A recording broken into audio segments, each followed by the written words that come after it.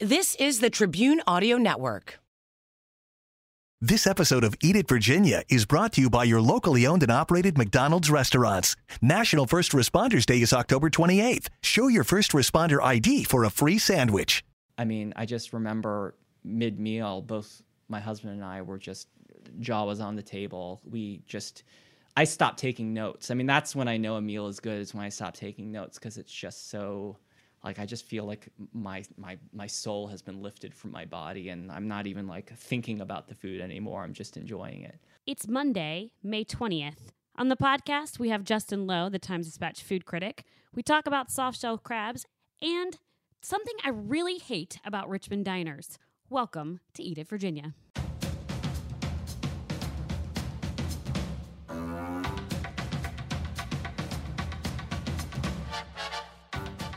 Hello and welcome to Eat It, Virginia. My name is Scott Wise and I'm here with my co-host, Roby Martin. Roby, the smile on your face is so big and pretty right now. What are you thinking? Oh, you know, I just like the fact that you have your hands in your hair. It's like a mohawk. Have you had a rough day today? All my days are beautiful, Roby. I'm really excited about today's episode. Meeting Justin Lowe from the Richmond Times-Dispatch. He's got a rubric. I mean, did you expect that? I'm not even sure what a rubric is, but I can't wait to hear about it. Sadly, we got to talk about the fact that we don't have Booth again today. Oh, yeah. I know. That guy is so busy, everybody wants him. Did another podcast steal Booth, did we think? You know what? I bet you that he was stolen. Podcast pirates took our friend Booth. Yeah, I will say this. If you guys do want to see Booth, he does have his big rosé tasting on May the 23rd, Thursday night. It's like a massive, massive rosé palooza thing, like every rosé you can think of. I think he calls it the Big Pink. I want to talk about rosé for a second. Okay. Because our friends from Williamsburg Winery came into Channel 6 the other day. Sure. And unsolicited, I was given a can of rosé from Williamsburg Winery. My jealousy is palpable. And I put it in my fridge. And it exploded. Did not explode. But on Friday night, big rockin' Friday for me, I came home. This is why your hair looks like this. Cracked open my rosé.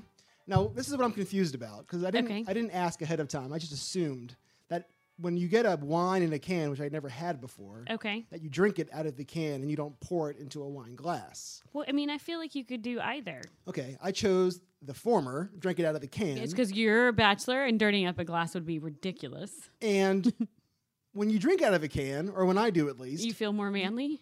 Well, no. I drink it you smashed it against your fast. head? You drink fast. It's like you drink a beer, you drink soda. Glass is slower?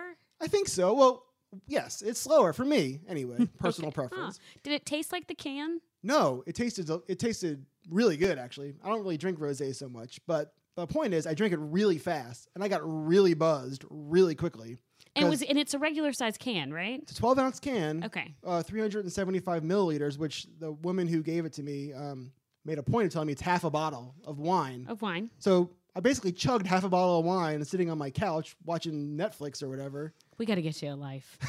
Come on. Like you were not drinking wine, watching Netflix this week. I mean, come on. Let's be real. Every night. Exactly. So if you had to guess how much, and this is maybe a little bit of a sensitive spot because we did put it on the Instagram and see how everybody feels and they got really excited about that. If you were to guess how much that one can cost, what would you guess? Interestingly enough, I can't answer that question because I went to Wegmans later on that week and bought myself another can. So I know exactly how much it costs. Were you surprised or not surprised at the $8 price tag? I mean, it makes sense. It makes sense because you're going to pay $12 or $15 for a bottle of wine. Sure. So half a bottle of wine, it makes sense. When I first saw the price, I thought that was for a six-pack, though. I honestly did. I thought because all the cans were kind of lined up together. I was like, oh, a six-packer for $8.99 or $7.99. I don't know. $4 a glass. If it's a half a bottle of wine, $4 a glass is not terrible. Does the job quickly, I must say.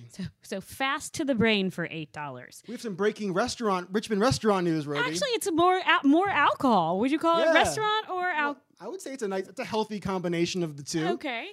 Roby, I just posted on our Instagram at Eat It Virginia that Roby literally just broke some news on the phone. Today is Thursday. The news comes out Friday. This podcast is Monday. But trust me, she was among the first people to actually have the news. Nobody's going to know that because they're going to hear this Monday. Them. Okay. Well, they will believe you. Air quotes. Why don't you break the news? So I just spoke with Patrick Murtaugh over at Hardywood, and they are going to open a restaurant in the brewery with Joe Sperata.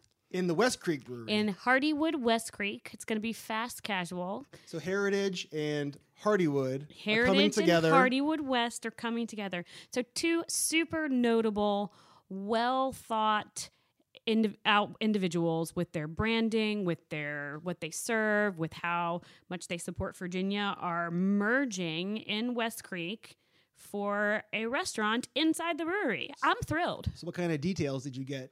I got that it is going to open in fall of 2020 and that it'll be fast casual and that we are going to have them on the podcast here in the next couple of episodes, maybe 3 down the road, and they're going to tell us more.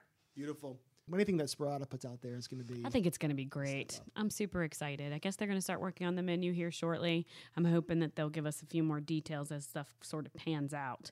So I have some things happening. Oh, Do you want to hear about these?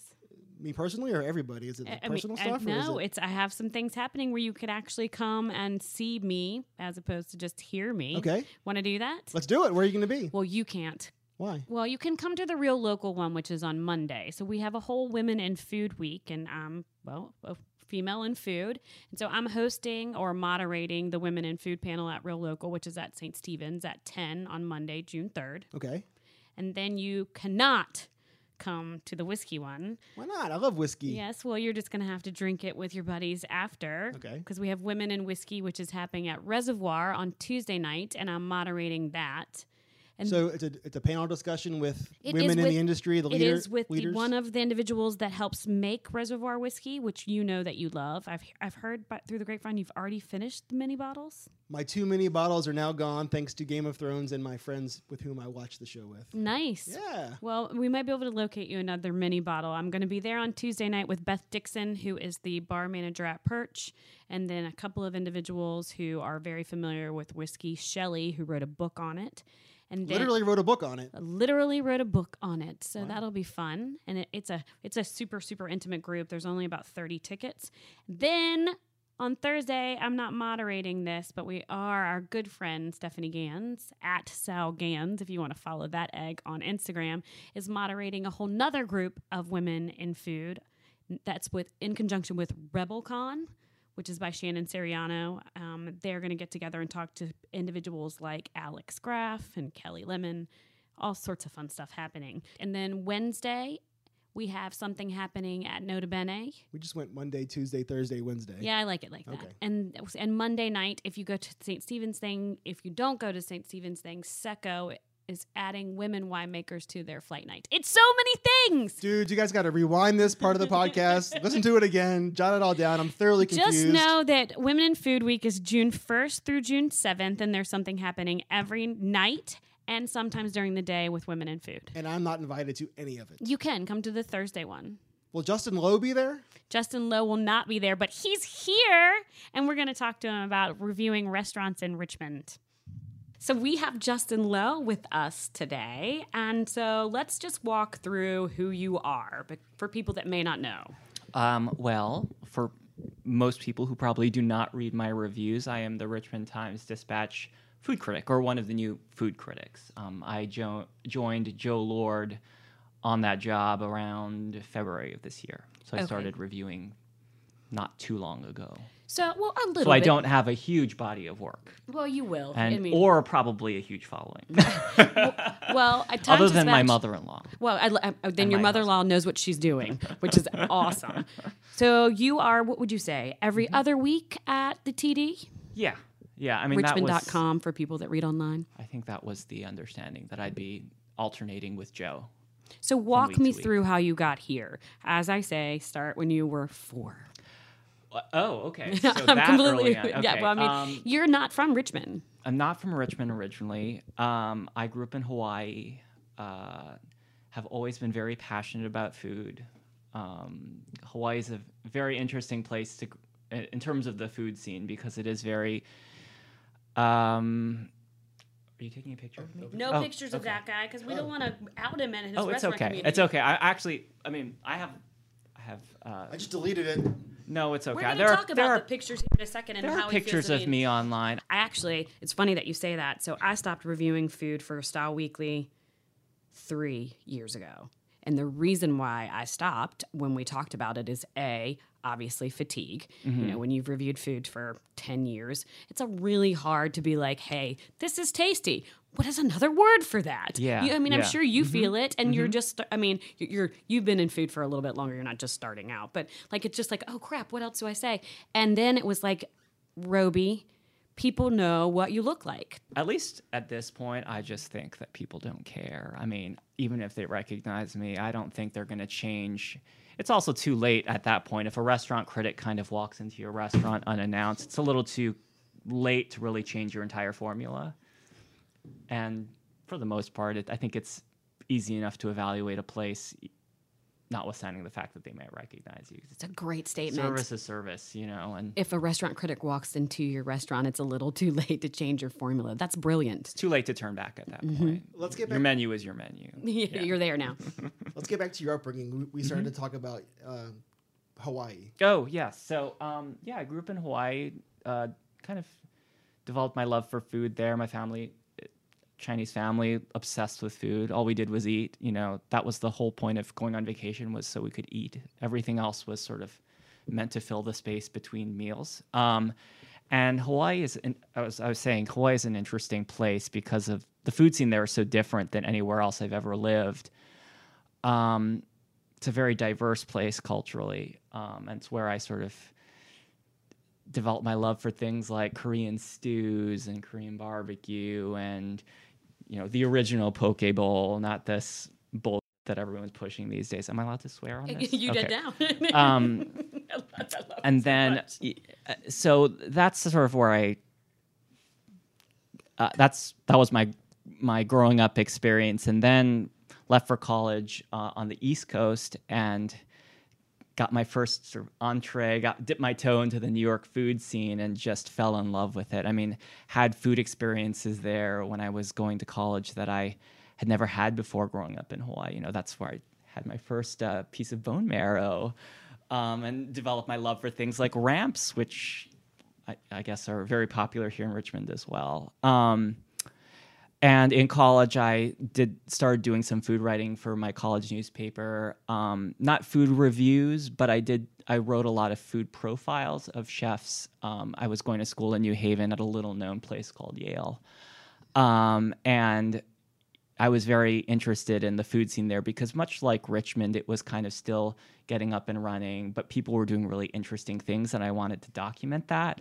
So, you know, I pitched the editor of the college newspaper that, you know, I wanted to interview these restaurateurs and chefs and kind of convey what their vision was and what they were bringing to the New Haven food scene. And so that's how I started doing a little bit of food writing.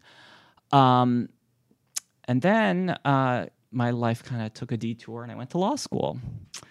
But then after law school, we moved to New York, again, kind of got immersed in the food scene again, and it's definitely much easier to experience the New York food scene when you're on a lawyer's salary. So my husband and we ate out a lot, tried a lot of different restaurants in New York. I feel like we got really familiar with the New York food scene. And then, of course, he got an offer to come here to teach at Richmond Law School. And never dreamed that, you know, moving here I'd become the restaurant critic for the Richmond Times. But so, you know, coming here, that didn't really cross my mind. I got a great job here in state government where I worked during the day as a lawyer. But yeah, this opportunity just came my way, and I feel very fortunate to have been there at the right place, right time. And that Carrie Pfeiffer at the Richmond Times was willing to take a risk on me.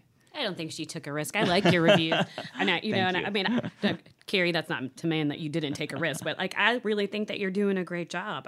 I'm enjoying reading your stuff. I think that you add a fresh eyeball to us. We were just discussing new people coming in for the LBs because the judges are not individuals that are from here. Mm-hmm. So the LBs, you know, the winners sometimes, they aren't a surprise, but they're like, whoa, this is what this person said. So I think fresh eyes are great for the Richmond dining community.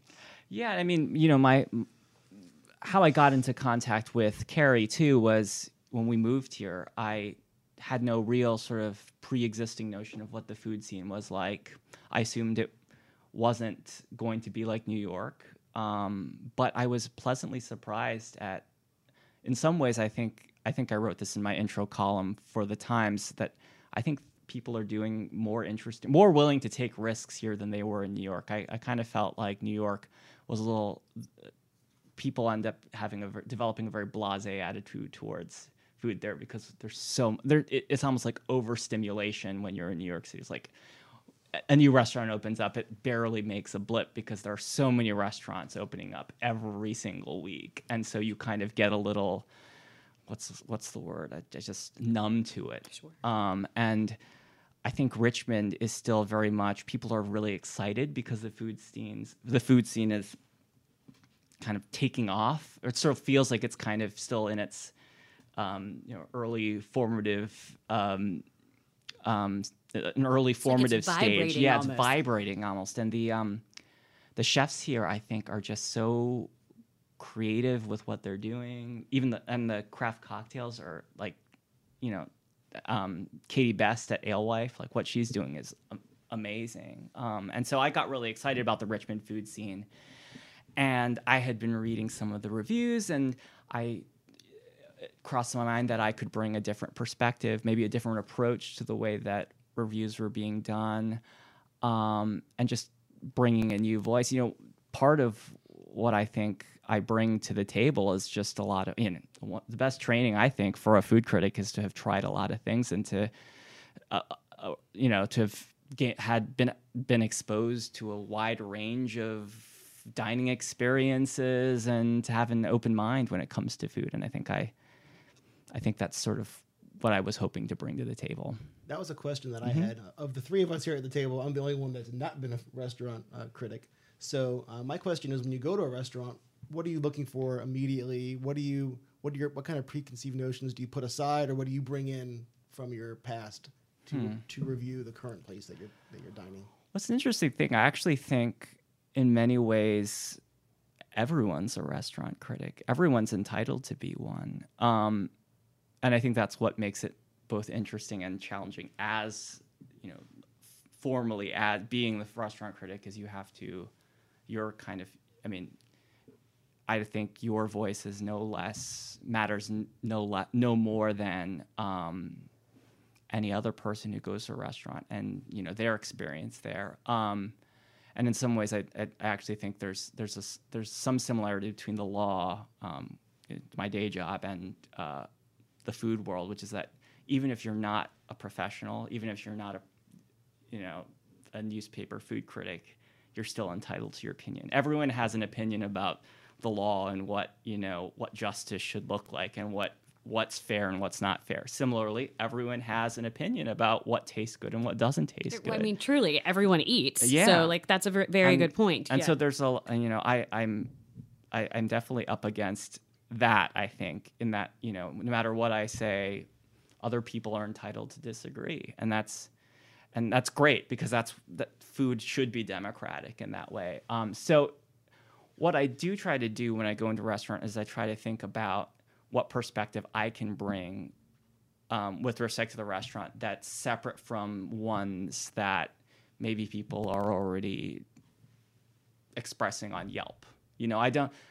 I want to be able to tell people the service was good, the pacing was good, the food came out hot, but I also want to do something more than that. So every time I go in a restaurant, I'm looking for what is the theme? What is this restaurant doing that's different than any other restaurant? What is it contributing? So, for example, Alewife, one of the things that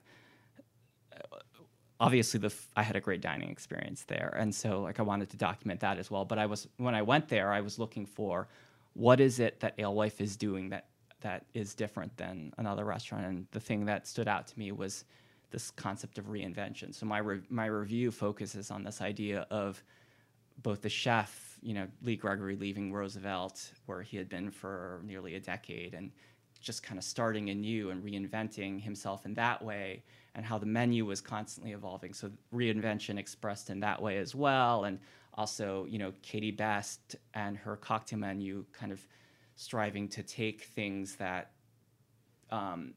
this sustainability concept, this what's old again is new again concept. So that was sort of my observation when I went to Alewife, and I tried to, I wanted to bring a perspective about a restaurant that I go to that maybe someone, the ordinary diner might not have had an opportunity to think about, and frame the restaurant in that way to make it something that they might, depending on, what I say about it, might interest, get people interested in going to a restaurant. And then, Long Oven, my sense there was that this was a place that was doing something that was doing something that a lot of world-class dining destinations around the country are doing that maybe has been less accepted here in terms of, the price point. And I was trying to sell people on this idea that we are now if we want to view ourselves as an established food scene in the way that people view other, the New York food scene or the San Francisco food scene, then we have to accept places that might charge $110 for a tasting menu. So like I'm to get back to your question, I'm constantly looking for some perspective I can bring that's above and beyond the, food was good, service was good, that typical sort of thing you would see on Yelp or whatnot. Honestly, when I started reading your reviews, and I reached out to you because I was like, hey, I really like where this guy is going, because he's starting to do things like the sustainability piece at Alewife. Mm-hmm. And they're making their own tinctures and their, soda water and their tonic. And I mean, like, that's all behind the scenes that nobody is seeing. Mm-hmm. So I love that you dug in. Because there's a lot of thoughtfulness at restaurants that I think on the surface you don't get if you're just going there for dinner and looking to have a nice meal. Mm-hmm. You may not want to think that hard about your food. And that's true. That's what I think like my job is to think hard for you. And hopefully, you'll agree, or you might disagree, and that's great. If it starts a conversation, then I'm happy to be doing that. So we've mentioned Alewife and we've mentioned Long Oven, and you said that Richmond is taking more risks than, say, restaurants in New York. So where else around town have you gone and been pleasantly surprised? I mean, obviously there are places I haven't reviewed and probably can't review at this point because these places have already been reviewed. But Dutch & Co. was one that made a huge impression on me when we first moved here. Obviously, the Roosevelt, I just gave a 4-star review to. I think they're doing some interesting things there as well. I went to Heritage for the first time last night, and that was great. I mean, I think, and then, of course, you have just all the craft cocktails out there that, I don't review cocktails, but I've been very pleasantly surprised. You drink them, though? I drink them. I do drink them, yeah. You know what? And I think you can review them. You drink them.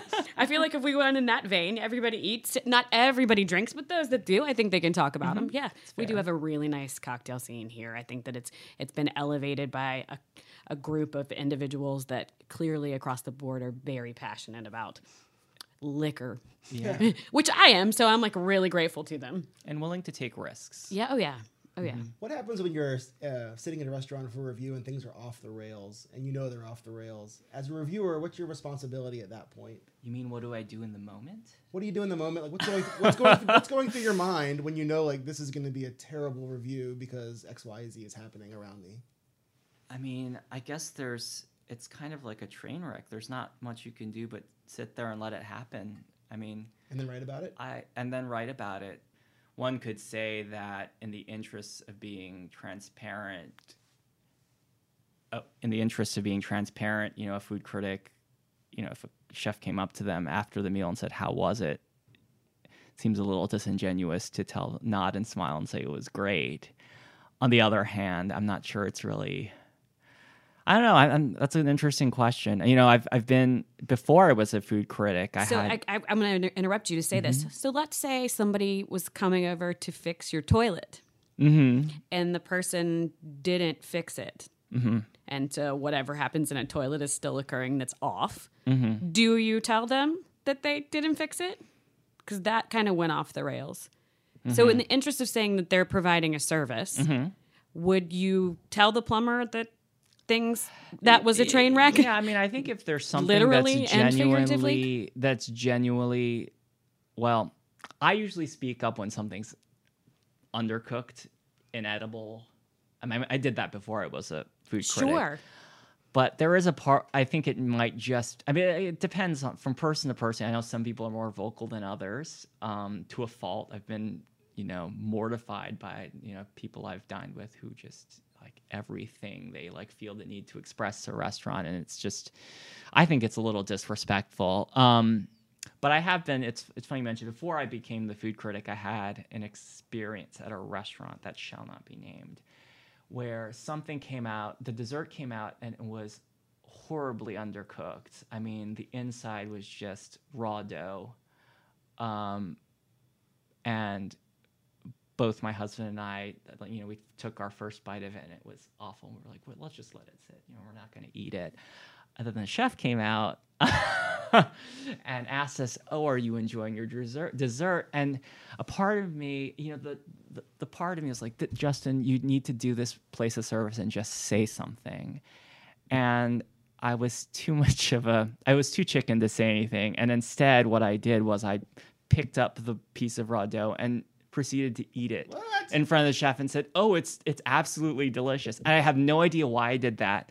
I think it's just like social mores or something like that. I felt like I didn't want to make him feel bad. So it's tough. And especially when they know you're a restaurant critic. Sure. I think now I'm a little more hesitant too to say something negative, because especially if they know I'm reviewing them, I try not to show my hand at all. If it's great, I also try not to show my hand. So it's almost even worse now as a critic. I feel like it's even less of my place to kind of. I struggle. I mean, truly. I mean, and I've been here. I would be the first person to be like, "You didn't fix my toilet." I am the last person to be like, "This is really, really cruddy." I love a healthy conversation about what are your thoughts here? Where do you go here? But I struggle with saying, "Yo, dude, we just paid this $1 million for this food experience, and it took a huge detour." Like, in the beginning, I can't do it. I can't do it face to face. I truly can't. And I think that more people, as they are becoming more critical online and however, maybe there's a line that we need to start teaching on how to be respectful with talking about how there might be not errors or mistakes, but missteps in dining. But I don't have.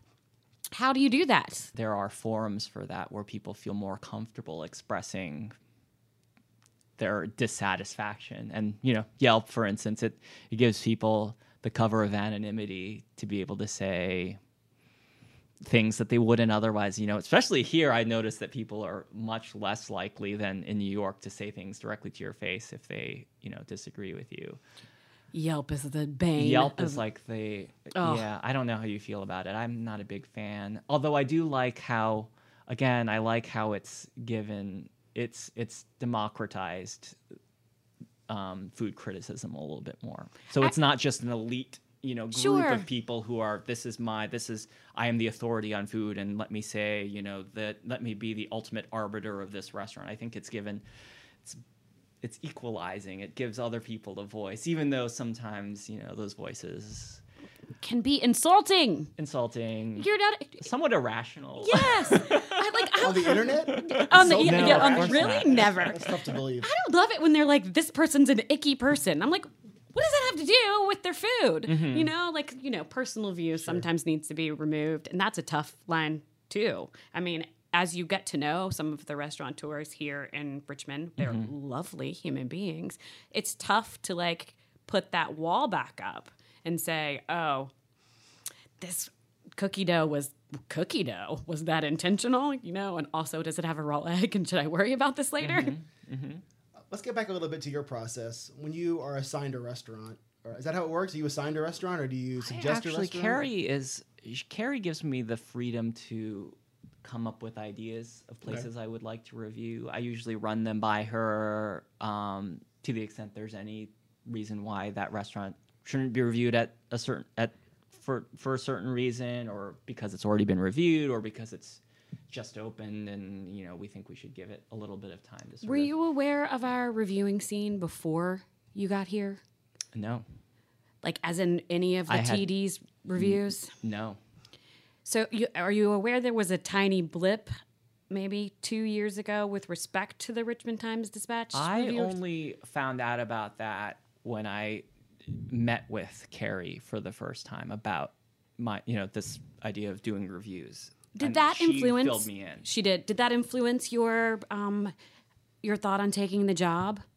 No, because I guess I'm such a blank slate when it comes to Richmond and the Richmond food scene that I didn't think I thought I was far enough removed from all that controversy. I mean, I wasn't even here when all of that stuff went down that you are referring to. Right. So for people that may not know, a couple of years ago, there was an instance with plagiarism at the Times-Dispatch and the reviewer that was there. Now, however that goes, whatever your thoughts on that, as an individual that writes in the dining scene, it was really hard for the group of us that have been writing not to think, crud, will this, seep over into like thoughts on, it's not about interesting. us, but like in the back of your head when it was occurring. In your head as a new person, I love that it didn't make any difference.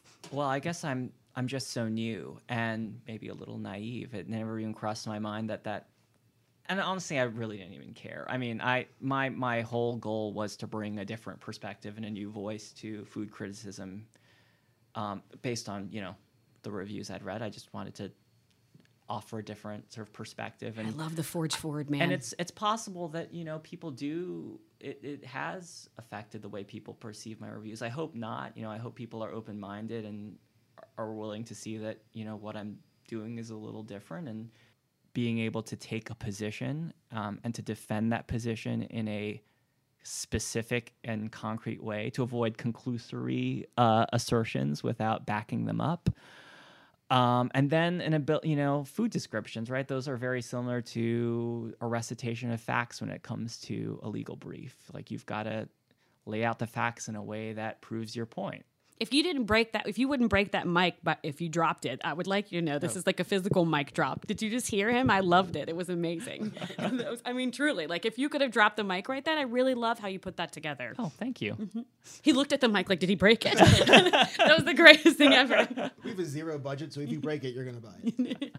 So technical, right? You were talking about the process. You mentioned that Carrie, you and Carrie speak about which restaurant you're going to review next. Yes. And then when you actually show up at the restaurant, I'm assuming you're not going on a busy Saturday night. You're going on a normal night, or does it random, or how does it work? I have been playing with that a little bit, Okay. because on the one hand, it's nice to see a place when it's calm and they can really perform at their best. So, going on a Tuesday night is usually better than going on a Friday. But on the other hand, I do like to capture a restaurant in the heat of the moment, to see if they're capable of Because most of your dealing readers with the probably crushing Saturday dinner service. So I do like to go, and this is why I like to go at least twice to a place, because I don't think it's, we've talked about consistency, and the dining experience is there's so much that can change from day to day. And, restaurants are open, a lot of them are open 7 days a week. So, they might perform well on one day and not so well another day. And so it's really hard as a food critic to really capture the restaurant as like a fixed thing, because there's so much that can vary from day to day. So I do like to, as a representative sample, one restaurant I just reviewed recently, I did a Tuesday dinner service and then a Friday dinner service. And I think for the most part, they were pretty much the same. One was noisier than the other, but in terms of the quality of food. But I can imagine there could be other places where you go on a Tuesday, it's excellent. You go on a Friday, it's not so good. So. And then your food ordering strategy, is there a process there? Well, Rovi and I have talked about this. We did have a very, very interesting conversation about how that might be his process. I was very curious about it too. And Robi, I'm sure, is familiar as a food critic that it's very hard to try everything on the menu. Impossible, unless you go there Every single 10 day times. for forever. Yes. Or the menu is 3 items. I kind of just when I was getting started, I read what some other food critics had written about their process and their approach and how they went about choosing which dishes to sample. And what stuck out in my mind was someone had said, you want to pick the dishes that you think would give the restaurant an opportunity to display their range of abilities. So I usually look for dishes that reflect a certain degree of complexity. I mean, of course, what this ends up meaning is maybe I might not try a dish like a steak that I think looks delightful and simply prepared, but to me wouldn't display for me what the restaurant is fully capable of. I do like to think about what the restaurant is trying to do and who they're catering to. Absolutely. But obviously, if you go to a steakhouse, I mean, that's naturally what I would. I'm Definitely, I would ordering- not absolutely order the steak. ordering fish at steakhouse. 100. The salad bar, right? Oh, just big. Oh, no, a wedge salad all day And the baked in my potato, face. yeah, exactly. Yes. I am always shocked when I read reviews of places and you're like, you ordered the chicken at Peter Luger's, like, or something. I'm like, It why better would be you good even chicken think at Peter that Luger. would? God, we really do talk quite a bit over Instagram I feel Messenger, left and out. you should. Is there group Instagram? I think there is, but he's Justin, come on, man. sometimes we see eye to eye and sometimes we don't, and we have a great discourse about like, what are your thoughts on this? And recently we've been back and forth on star ratings, which I think is a really great conversation to have, especially in Richmond. So I'm going to delineate. And it's not just a conversation that we're having in Richmond. It's a conversation that we've been having nationally, too. I mean, there was I mentioned to you, there was the SF food critic who completely shook things up, said, I'm not going doing to stars anymore. do away with star ratings so they don't mean anything. And some of the, the millennials, I said, were very much in support of that. They love the idea that we're not, putting Boxing labels, in. boxing in, but then some of the more established food people Keep were the up in arms stars. about it. Yeah. 15 years in a row, we've been the 4-star restaurant. All of a sudden, the stars are gone. The stars are gone, and you no longer can say that. So to delineate between the two JLs that are reviewing at the Times-Dispatch, we have Justin Lowe here with us, and his partner as a reviewer over at the Times-Dispatch is Joe Lord, right? Correct. So they obviously still use stars at the Times-Dispatch. Style Weekly no longer stars. Richmond Magazine stars. And from one reviewer to another reviewer, there's going to be difference in stars, right? How do you feel about that? Like, what are your thoughts there? The concern you raise, I think, is a valid one, and it's one we should be looking at. I'm thinking about ways that we could achieve a little more stability in the starring system. I think that it's still difficult to do, and I'm not really sure what the answer is in terms of what the fix would be. Because I don't know, is there a fix, or there even needs to be one? Because on the one hand, it would require a little bit more standardization, right? But on the other hand, one of the things that I think is really great about the way the Richmond Times does their food reviews is that the food reviewers are completely autonomous. We are independent agents. Carrie edits my reviews, but she is really good about letting the reviewers make the final call when it comes to stars. So there's no pressure to change our starring. Our starring is our starring. And I know I, for one, take my starring very seriously. I have a whole rubric of things that I consider, and then also I consider it more holistically as well. But I have a rubric of things that I consider, and 1 star. Here's this first category I consider. I can walk you through it. I mean, the first category is sort of basic requirements for a restaurant. Service on their seats. Well, some restaurants don't have seats, so I guess not. Yeah, the restaurant didn't catch fire. They have food. Yeah, they have food. You were given a utensil with to eat. Yeah, basic stuff. I mean, and then the second category, I consider what their sort of overall vision is. Is it, what the intentionality is with respect to their food. And then third category, do they execute on that vision? And how well do they execute on the vision? And sometimes the vision could be great, but the execution could be horrible, right?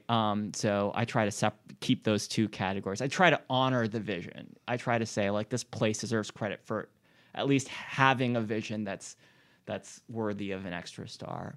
And then the fourth category is more intangible. I try to just consider what the whole are there any plus factors? Are they doing something really good for the community? Does their food give you that like touchy, warm feeling that like makes you really happy? I only eat at places that give me the warm fuzzies. And like you're like walking on clouds as you leave the restaurant. A cloud walk from the restaurant. I love that as a 4-star. And so, I know you and I have talked about debated a little bit about what qualifies for 4-star restaurant. And I think at least under my definition, I try not to use perfection as the standard, just because I think my view is that no restaurant is perfect. Every restaurant could do something to get better and improve. And I hope I think like in order for our food scene to get better, we need people to have that attitude that we can always do something to do better. And so if perfection's not the standard, a 4-star restaurant for me is one where you leave walking on clouds. You have that transcendent moment, and it's hard to describe, but it happens every so often, very rarely. But and I think it's possible that a restaurant can have that effect on one person and not have that effect on another person, which is what makes reviews a little difficult and a little subjective. But for example, Long Oven. I mean, I just remember mid-meal, both my husband and I were just, jaw was on the table. I stopped taking notes. I mean, that's when I know a meal is good, is when I stop taking notes, because it's just so, like, I just feel like my soul has been lifted from my body, and I'm not even like thinking about the food anymore. I'm just enjoying it. You're listening to Justin Lowe, the Richmond Times-Dispatch food critic, and he just gave our podcast 4 stars. He's going to leave here walking on clouds because we're transcendent. Thanks so much for joining us. Thank you for having me. Real quick before you go, what is a restaurant you think people should be going to now? Long Oven. Long Oven it is. It's Eat It Virginia with Roby and Scott.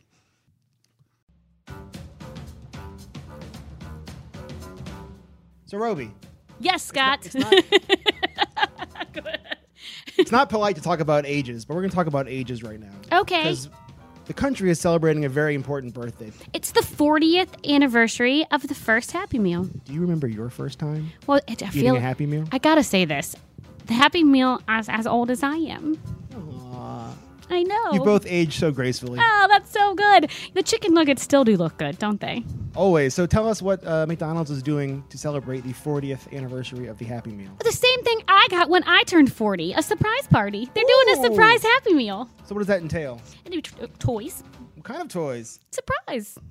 All right. They're toys from the last 40 years. Ooh, do you remember what the toys were when we were kids? I don't know, but I'm crossing my fingers for a Muppet Baby. Was there an E.T. toy or Star Wars? That's what I liked when I was a kid. E.T. phone home toy? That's the one. Oh, Star Wars. Who do you like? In Star Wars? Yes. Han Solo. Duh. Why are you even asking that question? So you want a Han Solo toy? Absolutely. So you know when you can get one? Tell me. If that's the surprise, and I'm not going to spoil the surprise, on November the 7th is when they're going to start the 40th anniversary with all of the surprise toys from the last 40 years. We want to thank Justin Lowe for being with us in the last segment. Thank you, Justin. Gosh, I tell you what, listening to him makes me, it makes me almost want to be a food critic again. Makes me want to have gone to Yale. I know. Just a smart dude. Just a small school. You may have heard of it, Yale. I mean, come on. Actually, I got a question for you, though, because he talks about the stars in restaurants. And I don't know if you saw the most recent article of the LA Times. They're trying to decide if they're going to bring them back. Yeah. For me, the stars, they don't do much for me. I'd rather read what a critic has to say about a restaurant or an experience than a star. Because especially if there's multiple people reviewing, Roby has a different star system than Justin, has a different star system than the other food critic from another publication. I mean, it's hard. That's why you need a rubric. You need a rubric. He's really right. I feel like if you don't have like all those things in place, then people are like, I may think that 3 stars is not that great, while somebody might think that 3 stars are absolutely excellent. When we popped that up on the Instagram to ask whether or not people do like stars or do not like stars, I got a billion messages that said only stars that matter are Michelin stars. Ooh, fancy. Yeah, well, there you go. All right. Have we ever had a Michelin star restaurant in Richmond? No. Never. We got some email in the old mailbag, eatitvirginia@gmail.com. I'm going to read these out for you. I can't Maybe wait. answer some of these questions. This is from Paul. Oh, hey, Paul. Paul writes, "Hi. I was wondering if you were interested in our free of cost audit report for your website." Yes, I Let me know your thoughts and suggest me a good time to call you. Question mark, question mark. Okay, yay. Regards, Paul. Hey, Paul. Of course. I mean, who doesn't want a free audit? All right, here we go. This is from Gail. Hey, Gail. She writes, what kind of snake is this? Oh, no. And here's a picture. Do you know what kind of snake that is? Oh, God. I'm not sure why she thought we would know what kind of snake it is, but I want you guys to know that this is a black and white picture of an actual snake. Get your minds out of the gutter. It's an actual snake. we got an email from our number one fan, Dina. Hey, Dina. Dina writes, I currently receive CBS 6 News' news blasts. I'd like to continue to receive those. However, not the Eat It Virginia emails.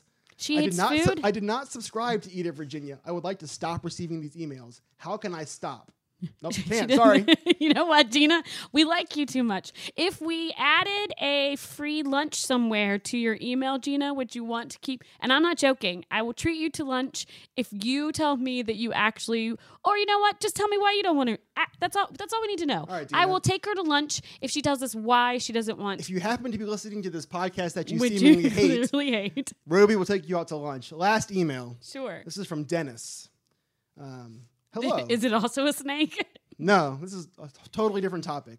Hello. I am having my birthday party on the 27th June 2019, and I want it held at your venue. Also, I would like to know. How many people do you think you can fit in here? Also, Scott? I would like to know 4? if you accept credit card for payment. Absolutely. I Send awa- us your number. I await your urgent response. Okay. Thanks. Good. Well, you know what? We would love to have you. We could fit 15 people, and if you just send us our credit card, your credit card number, it will cost you $1 million. Do me a favor. Just shoot us an email and say hello. eatitvirginia@gmail.com. So things we can tell you about: snakes, birthday parties, and we can take you off our email We're not list. taking anybody off the email list. What's up with the soft shell crab phenomenon this week? I feel like I can't log onto my social media without someone telling me about. Usually it's you, but other people I'm a pretty big fan. also telling me where the soft shell crab is. Well, it's in season now. Similarly to ramps, are in season, going out of season, and then this week you're going to have garlic scapes. They happen to be in season. I have a question for you. Yep. I realize I'm not the biggest foodie Have you in the had world. a soft shell crab? I have not, but this is my question. Mm-hmm. If it's an animal, why is there a season for it? Because it molts. Okay. So it actually essentially just takes off its exoskeleton and grows a new one. So think about like a snake. Hey, this email is great right now. They molt, so that's what happens, and they do it they start in May with the molting. Okay. And so where have you been around town that is serving soft shell crab that you would recommend to others? I have questions for you first before I talk about this. Okay. Do you like crab? I've eaten crab, like crab meat, like lump crab meat, crab Yep. cakes, crab chicken Do Oscar with you- crab on it. You know, Do you pick a blue crab? Have you been to a I've crab never done whip? that. No, But you do like a crab cake. I like the meat. Yeah, crab meat. Okay, yeah. So it essentially, if you think of a soft shell crab, it's just not having to pick that meat out. Okay. You also get maybe some crunchy bits because you eat the legs, but just not the shell. Okay. You're a little weirded out by this? No. I mean, I eat other animals' legs, so I don't know what the difference is with crab. but- What other animals' legs do you eat? Chicken, You do? Just right? Yes. Yep. You're Yeah, correct, and you okay. eat the skin too. So there you go. right. Yep. So where have I been? I really like Dynamo. Sure. Yeah, but there's a couple of different ways you can prepare a soft shell crab, like actually a myriad ways you can prepare a soft shell crab. And Dynamo tends to just pan saute them. So it is all crab. Whereas Alewife will bread them and then fry them. So you get a couple of different flavors. Now, are they in sandwiches or are they kind of They can be. on rice, or how does one serve it? Well, To your preference. I mean, what would you like to So see? Dynamo just serves them on a plate piled up with basil. Period. Not on anything. Okay. Alewife puts them on top of a pea salad, or had been putting on top of a pea salad. Long oven, which, I mean, he might as well just drop the mic because his is on a sandwich, and he wood fire grills it and then puts it on top of grilled romaine. Wow. Like grills the lettuce. That might have to be my first experience. Kimchi mayonnaise. It's funk on top of funk on top of funk. So when does the season end? Like, how long do I have until I need to stop? Kind of is like a bell curve. Okay. So it goes up till the end of May, and then it'll start to trickle off as it gets into the warmer months. So you probably should do it now. Should I make a reservation at Long Oven? Yeah, no, not No? for the patio. Okay. You should just go out there and eat on the patio, get a patio crusher drink made by Danny, who's their bar manager, and eat a soft shell sandwich. You were telling me a little bit about one of your pet peeves when it comes to making reservations at restaurants. You want to elaborate on that a little bit? I'm so mad. You don't look mad. I'm pretty mad. Is it okay? Tell me what's going on. So this last weekend was a couple of different days. It was graduation and also Mother's Day. So lots of restaurants around town pretty busy. Sure. You would imagine they're crushed with individuals that want to eat because they've graduated from college or their moms like food. They're celebrating. Yes. Sure. So my Facebook feed, and I've spoken with restaurateurs, are full of individuals that have had reservations, like packed reservations, like couldn't take another table, and then people just didn't show up. Specifically that weekend, or it's this kind of like a seasonal thing? So I think it happens more frequently than restaurateurs would like to admit, obviously. But I think that all of the influx of individuals that want to eat at this specific weekend, on this specific weekend, it just exacerbated the issue.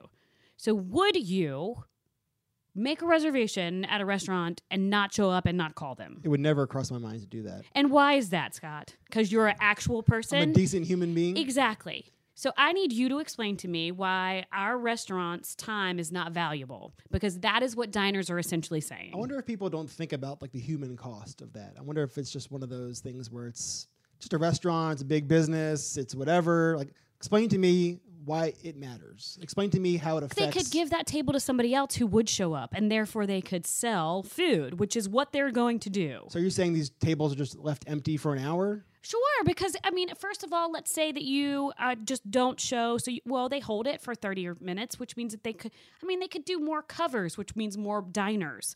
Okay, there's so many reasons. They have to prepare by staffing, so there's that. So you have so many reservations, so you have so many staff. They have to prepare with, like, actual food. So you have to buy what these people have reserved to eat. So soft shell season, you think that you're going to have 300 people eating in your restaurant on Mother's Day, right? Sure. You buy 300 soft shells. 150 people show up. You have 150 soft shells that are going to go bad. It's ridiculous. It's absolutely infuriating that people do not honor what they say they're going to do. Do you have friends who do that?